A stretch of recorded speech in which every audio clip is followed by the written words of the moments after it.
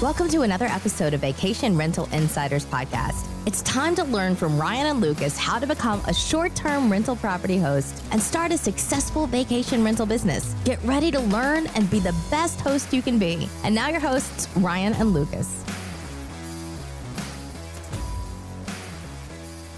Hey, this is Ryan. And this is Lucas. And we're back again with another episode. Today we're going to talk about smart pricing. Is it really smart? Or is it a recipe for disaster? There is a bit of a heated debate about this, no matter where you look online, if you talk about it in the discussion boards on Facebook. I'll just weigh in. I'll just give you my vote. I don't use it. No. Lucas, you're being so direct. Lucas doesn't like smart pricing. No. No. You want to know what? You want to know? We'll just. This sums it. It's a long story short for me. I manage some really high end properties, and some of them average. We out. know. Yeah. Some Hey, of them, Lucas, tell us again. I manage some You high end manage properties. high-end properties. Okay, so, but I would say the average nightly price of some of the rentals is into the $300 to $500 a night, and smart pricing will be like, let's say like the Daytona 500, where people are getting like $600 a night. Smart pricing will be like, if you list at 187, you'll get booked. I'm like, thanks. The Motel 8 charges more than 187. Oh my God! Yeah, when the low rent motels are running at $250 a night, and they're suggesting that your 4-bedroom luxury penthouse condo should be $200. Time out. No, no. Supply and demand Airbnb. Have you heard of it? Real basic stuff. For me, I think it fluctuates a little too heavily, and I don't know where they're getting some of their numbers. There are some listings of mine that are, 1-bedroom, private entry, reserve parking, the whole thing. They'll go as low as like $35 a night recommended. And I'm like, absolutely not. They get down there. The condo that we I wouldn't recommend it at all. The condo that you redid the flooring in, I've literally seen that one like recommended at like $68 to $70. Yeah, that's insane. So I mean, you get to a point where you, as the host and possibly as the owner of the properties, because I'm half owner of my portfolio and I'm half arbitrage on the others. But I have overhead on everything. Okay. There's a cost attached to all these things, and I'm not talking about the cleaners because that gets attached on top of the fees they pay for the space. I'm talking about just generic fees like the cost of utilities and providing internet and keeping the lights on and the heat and so forth. You just get to a point where it's too cheap to even bother, especially if you have, for instance, like a 2-night minimum like I do on a lot of my units. If somebody came in at $40 a night, once I pay my fees to Airbnb, which is like 2 or 3%, whatever it is, I'm going to net less than $80. Why would I do that to have somebody stay at my place, waste my cleaner's time to go and clean it and deal with all the linens that we got to turn over? And it's just not worth it. I wouldn't bother. So you have to set a minimum in your head where you want to be at. Now, here's an alternative way to run it. If you say, I'm not going to run smart pricing, but I want to get more revenue during busier times. For me, what that means is I want to be full at every property all the time. Okay. Now, while I'm ripping on smart pricing for being a little too cheap some days, when I look at my calendar, if I see a gap, I will select those dates. I will open them up. And there is an option inside of Airbnb, and Lucas will have to enlighten us on the VRBO side of these things. There's an option in there where I can say, hey, Airbnb, what do you think I should be asking? And let's say my base price is $79 a night. And it says this will most likely get rented if it's 65, 66. And it's off of my pricing by $15, $14, whatever the case is. I might do the math on that and go, okay, all right, I got a stretch of 4 days that's a gap between 2 nice reservations. I will reduce it. And not only will I reduce it down to their suggested, I'll even go a little further because I like to go under $5 increments. So if they're suggesting 66, I'll go 64. If they're suggesting 63, I might go 59 if I really want to book those dates and get it done. And then, I've had really good success with that. So now when you start getting to about a dozen or more properties, it's going to become time consuming to click on those and play with them, but not that time consuming. You can sit down for about 30 minutes, go through the next 3 months on your calendar, price out the gaps competitively, right, and get them booked. Yeah, it took me about an hour here, right before I came here to Minneapolis, where we're filming. You mean recording? Recording. We don't have filming. There's no filming yet. Maybe more to come on that. Maybe in the future. Maybe someday you'll get to see us on YouTube. But yeah, maybe. For now, I'm just going to arrogantly correct my partner here. But it took me about an hour to go through all the properties and set it up. Because what happens, though, is like VRBO, and I don't remember on Airbnb, if they allow you to set, they do. They allow you to block off dates, like book in 9-month increments. Yep. VRBO does not allow you to do that. So people will snipe prices that you don't set. For the future. Yeah, so VRBO doesn't have a smart Airbnb pricing. Puts a limit on how many days out. Yeah, I think it's like 3 months, 6 months, 9 months, well, it's a anything year, you or want. forever. It's whatever you want. I say 180 days. Yeah. Which is 6 months. I'm at 9 months. I have the 9 month set. VRBO doesn't have smart pricing of any sort, and they don't have that setting. So you really have to make sure you're going out in advance and setting your pricing. Or what you can do is you can just make that pricing ridiculously high and go back and edit it later. If you just don't want to have the time, you don't have the time that day, just take, 2022 and take January through, however far, VRBO will let you take it out, the end of 2023, and just make it $500 a night, ridiculously high, and then go back and edit it as you see fit. That way nobody snipes your price, because it has happened to me where people wait for events and I just haven't got there to set the pricing, and people will be like, oh, they'll snipe it the day it becomes available on VRBO. And that's for events. That's for events. Like Bike Week or what? You got Truck Week now. You got Daytona 500. You got Jeep Beach Truck Week, Daytona 500, Bike Week. I mean, right. Any July 4th, Memorial Day, Labor Day. And that's true of mine as well. So I'm a 6 month barrier. You can't book past 6 months, 180 days on there or whatever the case is. But I have to then be attentive. So very soon here, the months of November and December are going to become available on my listings. I have to click on the weeks and the days surrounding Thanksgiving and Christmas and New Year's to make sure that those are competitively priced with the other lodging options in the area. So there is a manual factor to it. I will confess I have been caught sleeping on some things. I wasn't aware.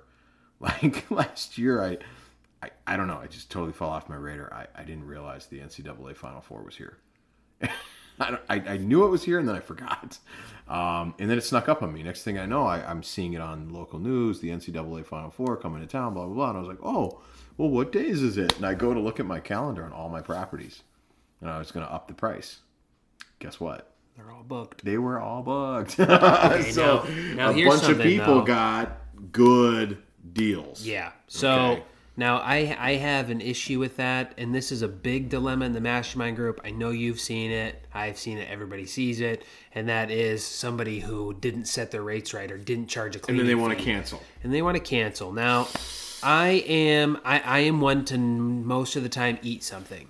But I have I have this one particular incident that has taken place in the prior Daytona 500 where somebody sniped dates months in advance. I called them immediately, 2 minutes after they booked. I called and said, our rates were not set. It's my fault. Normally we're talking about a 2-2 oceanfront condo, about 1,800 square feet, that they got for $180 a night. A standard Daytona 500. Yeah, a standard hotel room at the Hard Rock, like single bed, oceanfront, no kitchen, nothing, is going for like $400. So we typically charge right around $425 for a full condo, and we get that. So I told her, I said, you know what? I will charge half of what we normally charge. So you just have to come up a little bit. And she refused to do that. And I was like, okay, well, I'm going to cancel the reservation then, because my owners cannot accept that. We have to use those events during our busy season to make up for a very slow fall. And, I gracefully, it's not like I waited 2 weeks. I called her right away to explain the dilemma. And when you say called her, I physically dialed her number and called her. You had a conversation. I had a conversation off the record. Yeah, off the record. And that's the one where I wanted to make sure, because not everybody's looking at their account right away. I probably sent a message on platform if I go back and look, like, hey, But I just wanted to make sure. I'm like, this needs to be talked about right now. Right. Because when that booking So she came... can replan. Yeah, so she could replan. It was a year in advance. She booked it like in March or April of 2020 for the 2021, and I'm just like, those dates had literally become available. Now, time out. You said VRBO doesn't limit how far on the future they can book? Correct. How's it possible? Their count. You can't book 3 years from now. You can't. VRBO is not a forever unlimited book into 2026. They have their own. I think it's like 12 or 18 months out. Okay, so again, your default mechanism to prevent that sniping of something 12 months from now, where you haven't set the event rate, is to just be really high. Just be really high. So you're setting your base price at like $600, and then you're going back and you're saying, all right, now 6 months out, there's no event, so now I'll put it at the normal rate of 200. Yeah, or whatever the case. Whatever the rate is. Yep. Got it. I like that. See, and I'm doing it the other way around. I'm like, you can only book 6 months from now. Here's a competitive rate that is my base rate. So I've got my weekday rate and I've got my weekend rate, and then when I see that we've got a really busy time, like we have an event coming up here at the end of the summer, referred to as the Minnesota State Fair. If you're from here, you know that's a big deal. If you're not from here, you probably think that's really corny that a state fair is a big deal. It's 2 weeks long, and a lot of people travel here to go to it. It is a massive event.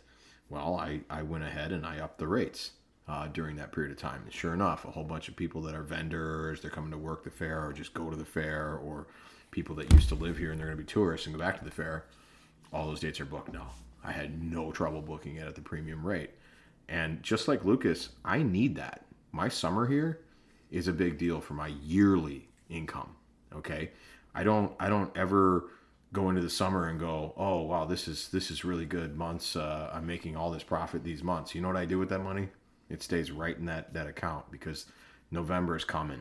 Okay, yeah, October's coming. It's going to hit that, a wall. For that one mistake that I had, you know, if it had been 2, 3, 4 weeks before I caught the mistake, and you know, this lady had thought for the last month she had something booked, at that point I would eat it. The problem is I called her within 5 minutes of booking, because I'm always near my phone, and I was like, hey, we have an issue. You know, we need to change these prices or the reservation has to get canceled. Was that Airbnb or VRBO? That was a VRBO booking. Okay, so what is VRBO's fallback to you as the host if you cancel?